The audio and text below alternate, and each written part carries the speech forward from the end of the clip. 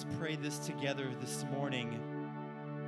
Declaration that or something that we've been praying through this Easter series. Sing together, pray together with boldness, with conviction, with confidence.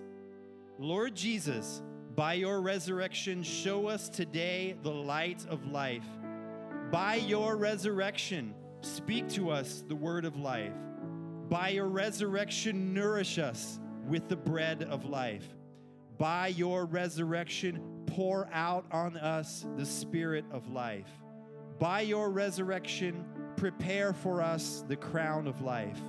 May the truth of your triumph over death inform and shape our lives for your glory. Amen. Amen. You may be seated. Mercy, Lord. Right behind you. Well, good morning. Welcome to Emmaus Church. My name's Nathan. Hope you're doing well, and I'm really glad that you've joined us today in the 3-day weekend. Raise your hand if you like a Bible. We've got sermon notes that I hope you were given as you walked in today, and the two texts from which I'm speaking are on those sermon notes, but it's always helpful to have the Bible in hand. You can check the context, and you'll learn even more. So raise your hand if you like a Bible, and one will be handed to you. Also, if this is your first Sunday here, I'm so glad you came. Welcome. Glad you're here. We've got an information table in the back by the staircase with some content about the church if you're interested in that. And if you just like a good bag of coffee, please go ahead. We've got these bags of coffee for first-time guests, our gift to you. So please help yourself to one of those and let somebody say hi to you over there. We baptized 4 people last Sunday, which was awesome. We always get questions after a baptism. When's the next one? It's 9/29, September 29th is our fall baptism. We wrote a little book called Preparing for Baptism, and this is what we use to train and prepare folks. These are available for free, of course, on the information table and in the bookstore. If you're just curious, interested, would like to read up a little bit, very simple and straightforward preparation there for baptism, all right? Good. Just one more thing. I'm aware that there may be somebody here that lost a loved one while they were serving in the armed forces. Is there anyone here today that lost a loved one? Okay, not today. How about, is there anyone here who has served at some point in your life in the armed forces? If so, would you stand up just so we can express our appreciation for your commitment and your service? Thanks, Steve. Yeah, thank you. Thank you. Thanks, Kelly. Thanks, Bob. Amen. All right. Well, this morning, I got a real simple outline. I'm going to talk about triumph, talk about courage, and I'm going to go back and talk about triumph again. All right? The radical claim of the early followers of Jesus is that Jesus triumphed over death. That he triumphed over death. The even more radical claim is that he triumphed over death by submitting to it, by enduring it, by going through it. He emptied death of its power, in other words, by taking death's best shot, by dying, actually dying, and then rising from the dead. We call that the resurrection. The resurrection. In other words, what Jesus did was radical. He triumphed over death. The way he did it was even more radical. He triumphed over death by dying and then rising again. In a sense, he kind of enters into like the like, I don't know what it is, like the hole of death, and then just reverses right back out of it and brings life out of death, reverses the pull of death. So the way to triumph for Jesus runs through death, and that method of triumphing should make us stop and go, notice that, pay attention to that. That is a strange way to win. Death is a strange way to victory. When you die, it looks like you're losing. Right? And the idea that Jesus, the one who was killed on a Roman cross, was triumphing over death. I mean, it sounds strange to us to say that he was triumphing over death on the cross. It would have sounded even more strange to people in first century Roman territories like Jerusalem. When you die on a Roman cross, it really looks like you're losing. It's pretty blatant and graphic. Thousands of people died on Roman crosses. Jesus is the most famous, but thousands of others died on Roman crosses. The ancient Jewish historian named Josephus tells of several accounts of mass crucifixions, including a time when 2,000 Jews were crucified at the same time on Roman crosses by Rome in an effort to demonstrate and to communicate to everyone, you don't mess with Rome. You don't challenge us. We are in charge here. There were certainly much faster ways to kill people, but if your goal was to control people through fear, there's probably not a more effective way to kill people than to kill people with the cross, right? Consequently, crucifixion was the method for dealing with those who dared challenge the control and the power of Rome. So first century people, they knew how this worked. They saw it take place. If they hadn't actually seen it with their own eyes, they certainly heard about it. And often high-profile crucifixions would take place at the end of a big parade. This was called a triumph, as I explained on Easter morning. A triumph, the word is thriambuo in Greek, only shows up twice in the whole Bible, both times by Paul. It's translated into the English word triumph. And the main event of a triumph was the triumphal procession. That's the parade, something like a victory parade that we would do after a Super Bowl or an NBA championship or something like that, except because it's a Roman parade, there's a ton of violence involved. So out in front of the parade, there would be these animals that would be sacrificed, right? And so even as the parade is playing out, you're smelling the aroma of the burning meat being prepared as a sacrifice. In the middle, the centerpiece of the parade is the triumphator, the winner, the conquering general, the one who's in charge, the one who's just gained power. He would be in the middle of the procession. And then way in the back, trailing behind, usually bound and exposed as public humiliation, would be those that the triumphator had conquered. The leaders of the rebels that had been put down, or the leaders of the village that had been crushed by Rome, the prisoners of war, the defeated ones. They would be bound and exposed and marched through the streets as this, and then as a dramatic climax to the triumph, they would be killed, usually on crosses. So a triumph in ancient Rome in the time of Jesus was this graphic demonstration of power where the winner was clearly in charge, clearly powerful, and the loser was clearly powerless, in fact, not just defeated, but totally destroyed in the end. This was a deeply embedded cultural reality in the time of Jesus. This was a deeply embedded cultural reality. So understand that this was profound racial prejudice plus economic control, plus military might, plus perverse, dramatic entertainment, all wrapped into one big cultural narrative in order to demonstrate who wins and who loses, in order to make that known to everyone who was looking. By the way, did you know also that our word circus comes from the same narrative, the same kind of triumphant procession parade out of Rome? In fact, there's this big stretch of dirt that you can see from the Colosseum. Even today, we saw it last summer when we were in Italy. It's called the Circus Maximus. The Colosseum is up in the upper left-hand corner of that picture, and there's this big field, and that's where more Christians were killed than anywhere else in Rome. This image, this story, this narrative was well known. Everybody knew how this worked. Everybody knew the story. And the main players were really, really clear. There was a clear winner and there was a clear loser. Then, about 30 years after the crucifixion and resurrection of Jesus, there's this brilliant and zealous Jewish leader turned Christian preacher named Paul. And he's in a Roman jail for preaching that Jesus is the king. The emperor of Rome is not the king. Jesus is the king, according to Paul. So he's imprisoned because he believes that the one in charge is this Jewish carpenter turned rabbi named Jesus.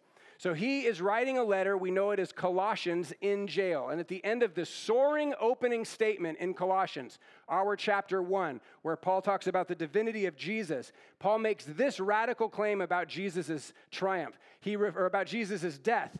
He refers to Jesus' death on the cross as his triumph. As his triumph. This graphic demonstration in which the winner, in Paul's eyes, that's Christ, was seen as and revealed to be the most powerful, whereas the loser was clearly and finally rendered powerless and, in fact, not just defeated, but utterly destroyed. So what Paul's doing with this well-known cultural narrative is he's just flipping it. He's totally flipping it. What looks like a win is not a win. What looks like a loss is actually not a loss. This is what Paul says. Having disarmed, this is Colossians 2:15, having disarmed the powers and authorities, he, that is Jesus, made a public spectacle of them, triumphing over them by the cross. So it's difficult to imagine Paul choosing a more intense verb for this statement. Triumphing? Like, what are you saying Jesus is doing? He's triumphing. And where exactly is he triumphing? On the cross, pierced and stripped and suffocating. Jesus' crucifixion looked a lot like a typical Roman triumph, but Paul is saying what's actually happening there is Jesus is winning. Jesus is triumphing. What exactly is he triumphing over? Paul says the powers and the authorities. And he's not just talking about the soldiers that are crucifying him or the Roman state. He's talking about the evil powers behind violence, behind greed, behind systemic oppression. He's talking about selfishness that has long infected the human condition. He's talking about that power that's behind fear, that motivates fear. He's talking about the root of acedia. He's talking about that pull toward unworthiness. Paul's talking about the source of disease. He's talking about the curse. He's saying all these unseen spiritual powers and authorities, Jesus is disarming them. And Paul's making this radical claim that Jesus is not just disarming evil, but parading evil through the streets, exposing evil as impotent, as powerless, triumphing over evil on the cross. I mean, it's a radical statement. There's an American pastor who passed away a few years ago named Eugene Peterson. He paraphrased the New Testament, and his passage on this, his rendition goes like this. He stripped, same verse, he stripped all of the spiritual tyrants in the universe of their sham authority at the cross and marched them naked through the streets. That's how Peterson puts it.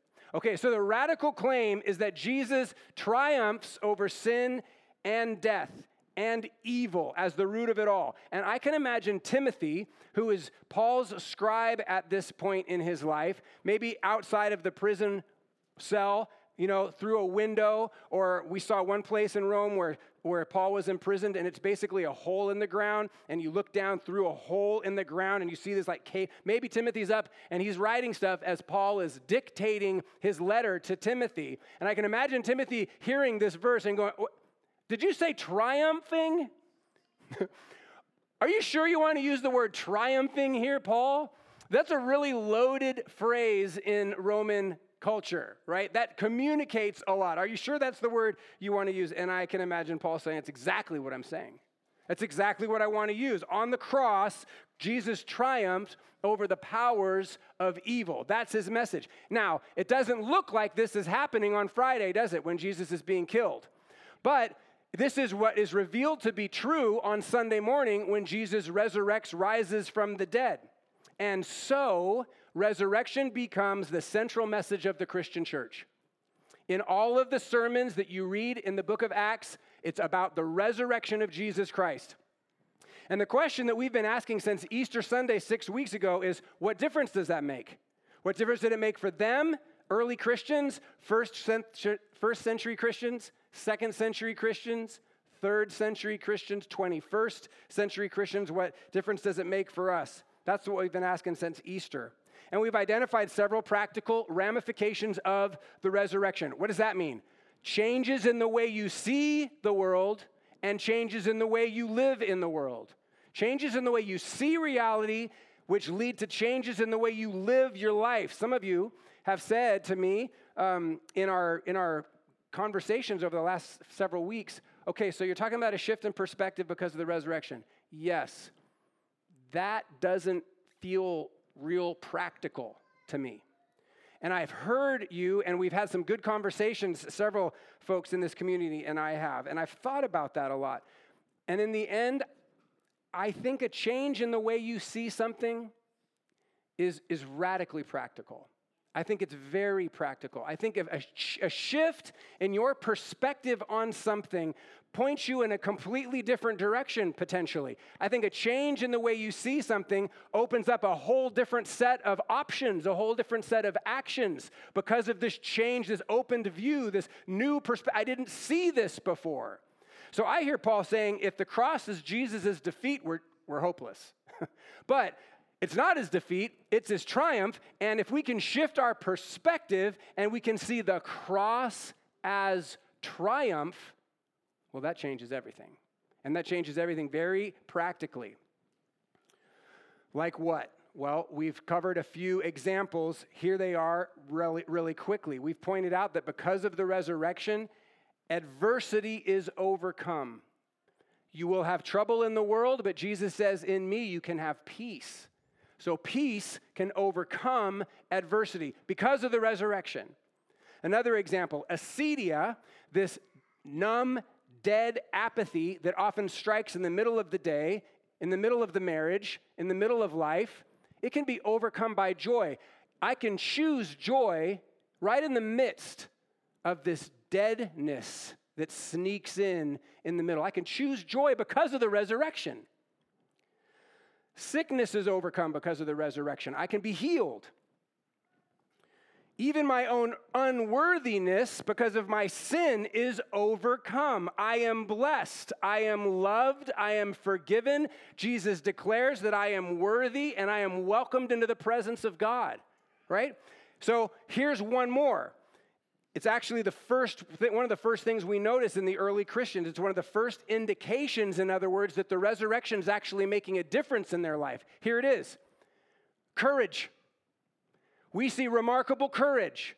We see this otherwise unexplainable change from fear to courage. I want to say that because of the resurrection, courage overcomes fear. The record of the Jesus movement, the 30 years following the resurrection, is called the Book of Acts, the Acts of the Apostles. It's in your Bible, right after the Gospels.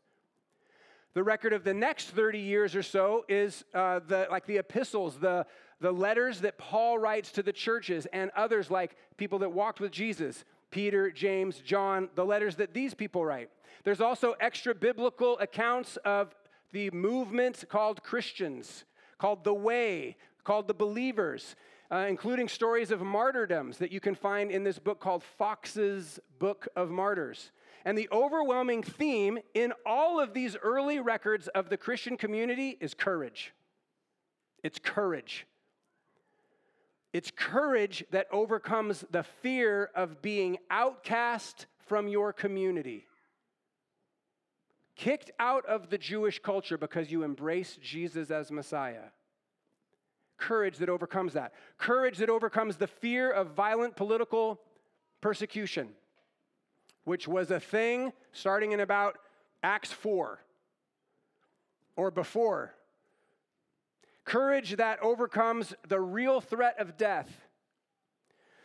So the effort to completely eradicate the Christian community from existence was a full-throttled enterprise of both the Jewish elite and increasingly by the Roman state.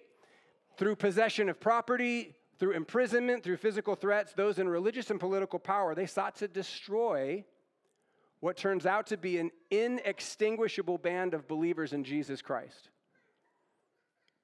But the Christian church not only survives during this season, it explodes during the first 300 years following the resurrection. Here's some estimates of the size of the Christian community in the first 300 years. About the time of Jesus' death and resurrection, there's about 100 people following Jesus in the whole world. By 200 AD, there's 200,000 Christians on the planet. 50 years later, Christianity reaches 1 million people for the first time. 50 years after that, by the year 300, it's estimated that there are between 5 and 8 million Christians. Now, you know what's so interesting about this 300 mark, this 300-year period of time? Why does that matter? Because Christianity is illegal that whole time, right? It's not until the Edict of Milan in 313 where Rome says Christianity is legal. Up until then, it's not legal, and there's all kinds of persecution. Consequently, Christianity happened Christian worship happened in secret. in homes, in the upper rooms, away from the street, in the catacombs, late at night. This is where, if your devotion to Jesus was recognized by the Jewish establishment, you would be ostracized by the Jewish establishment from Sabbath worship. You would not be allowed to come into the temple.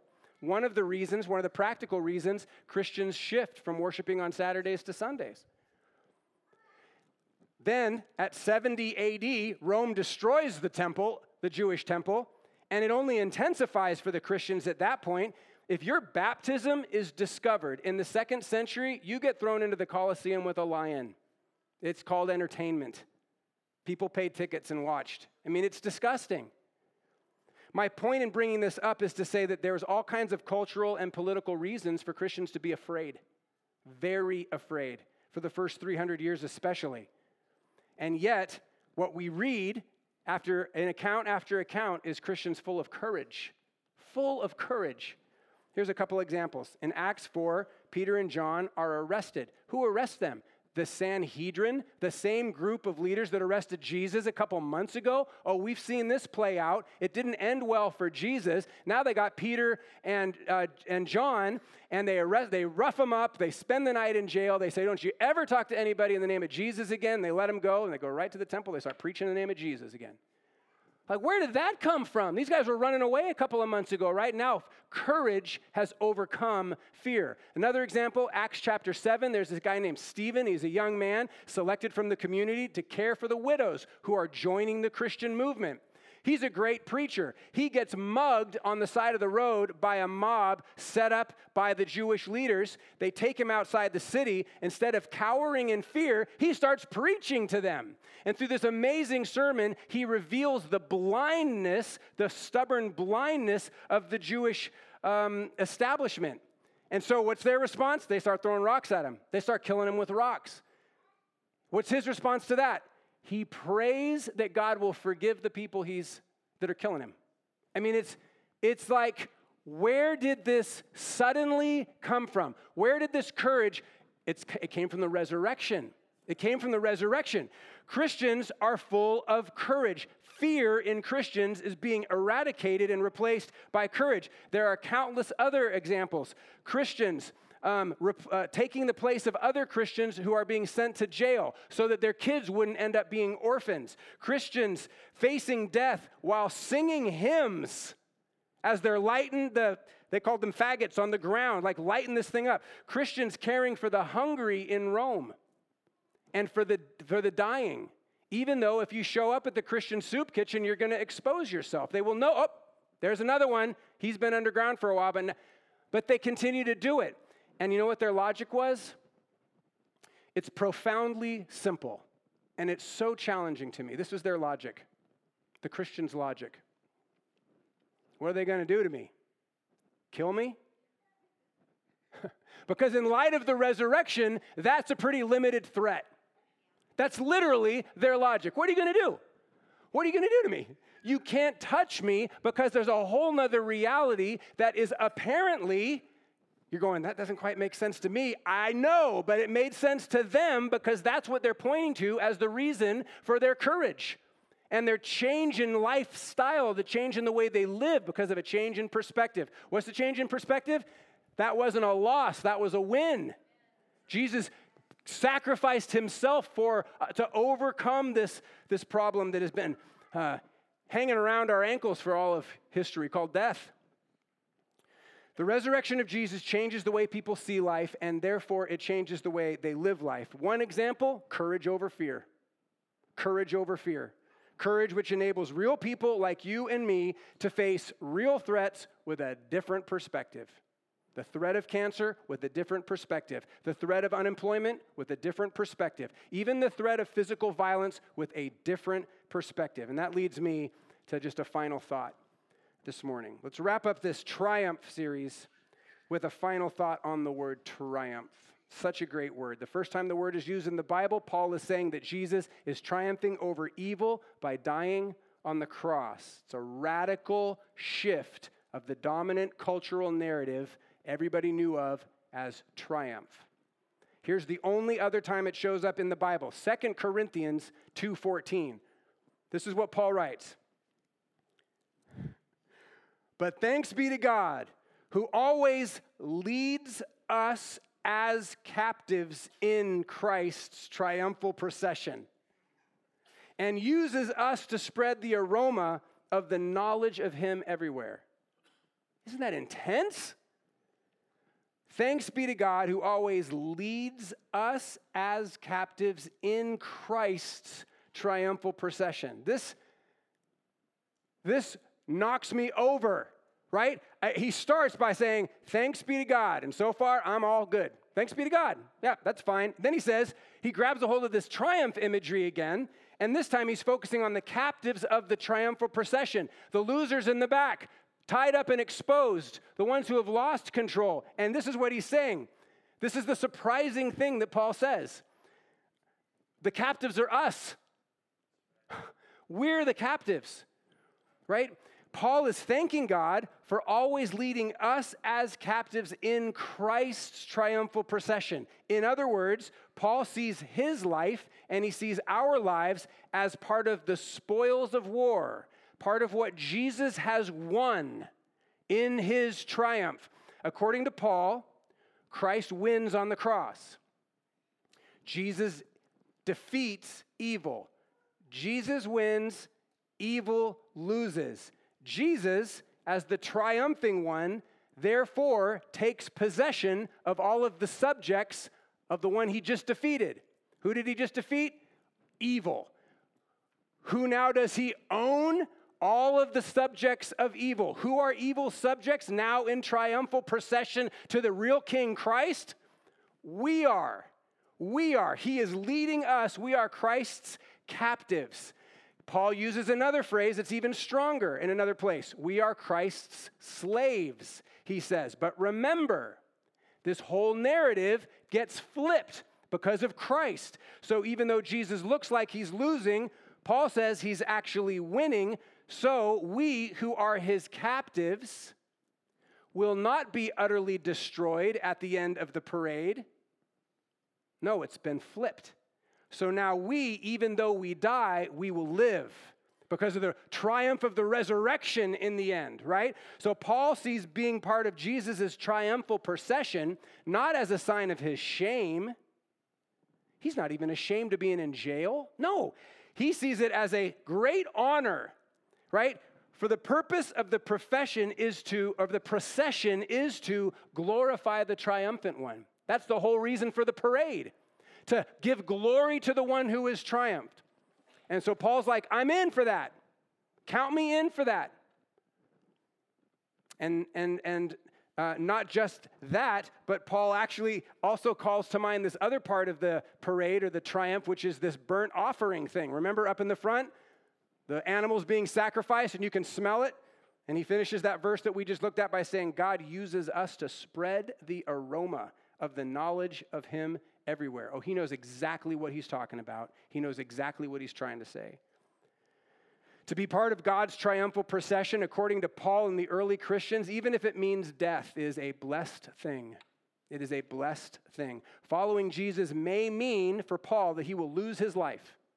In fact, it does. He's beheaded in Rome, right? And he's apparently fine with that. He is remarkably unafraid of that. He tells his own followers, it's time for me to go. I know it's going to happen, and it's time for me to go. He is full of courage. He is writing to the church, and he's urging us to live in light of the resurrection, which makes the old narrative obsolete. Evil has been defeated. Jesus has triumphed. Those seen as captives on their way to destruction are actually the rescued ones on their way to eternal life. It's just powerful.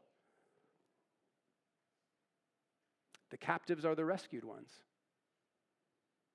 Because the crucified is the triumphant one. Our lives become not this dreadful stench of death and defeat, but the pleasing aroma of the knowledge of God. As we surrender our lives to Jesus, as we live for Jesus, as we live like Jesus, as we live in light of the resurrection, we spread the knowledge of a good God wherever we go. The claim, friends, of Christianity is that Jesus has triumphed. That's the claim of Christianity. Jesus has triumphed. And the invitation of Christianity is to embrace Jesus' triumph, even if it means our own lives will be given to him, to surrender everything to Jesus. Everything that I am, everything that I have, it belongs to Jesus. To see ourselves, to use another Pauline phrase, as children of the resurrection. I've been born into this new reality where death is no longer the most powerful thing. Resurrection is the most powerful thing. I am a child of the resurrection. Everything is seen now in light of that. It is to say, that is the invitation is to say, I am yours, resurrected King. I am yours. It's to surrender our lives again. You have triumphed over sin. You have triumphed over the grave, and you've rescued me from both of those things. You have rescued me from both. I am yours. I am yours. Amen. I want to end with a time of prayer, and we discussed and considered and have decided to just open up, while Daryl plays a song, just to open up the altar and to invite any of you who would like to come forward to pray at the end of this series in which we focused on the resurrection and the difference that the resurrection makes.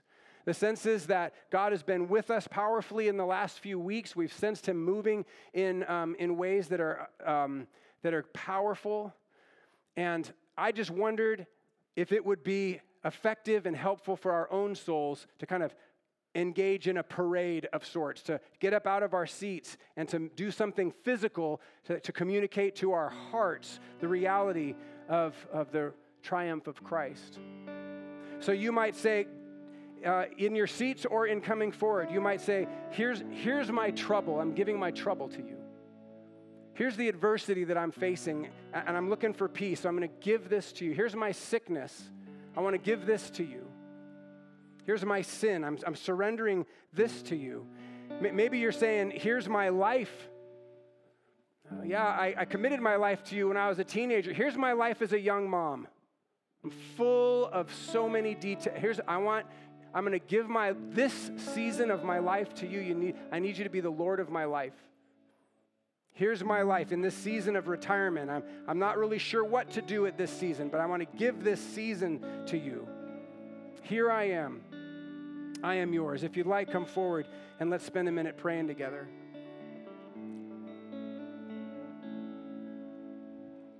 Nothing can separate, even if I ran away. Your love never fails.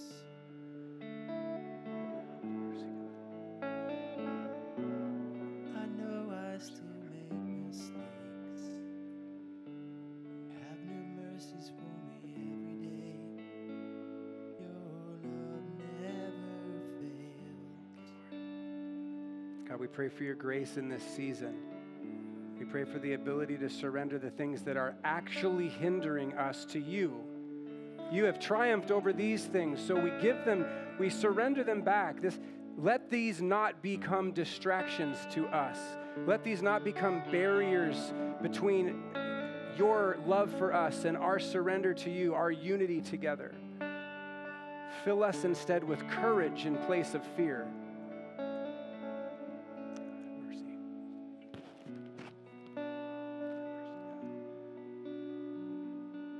Wind is strong and the water's deep. I'm not alone here in these open seas. Your love never fails.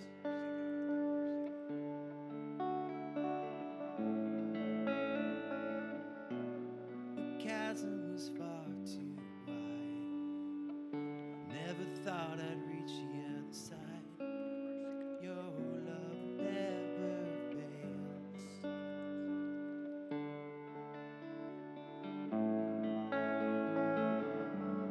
And you stay the same through the ages. Your love never changes. Maybe pain in the night, but joy comes in the morning. And when the oceans rage, I don't have to be afraid, 'cause I know you love me. Your love never fades.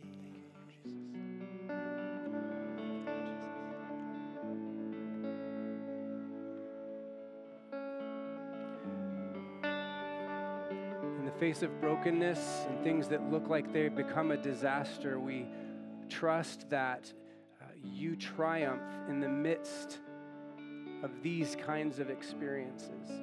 And I pray for the ability to trust your resurrection as the power that can overcome the things that are facing and hindering us. Give us great courage to live for you, even in the midst of the hard times. May we walk in light of the resurrection for your glory, triumphant King. Amen. Amen.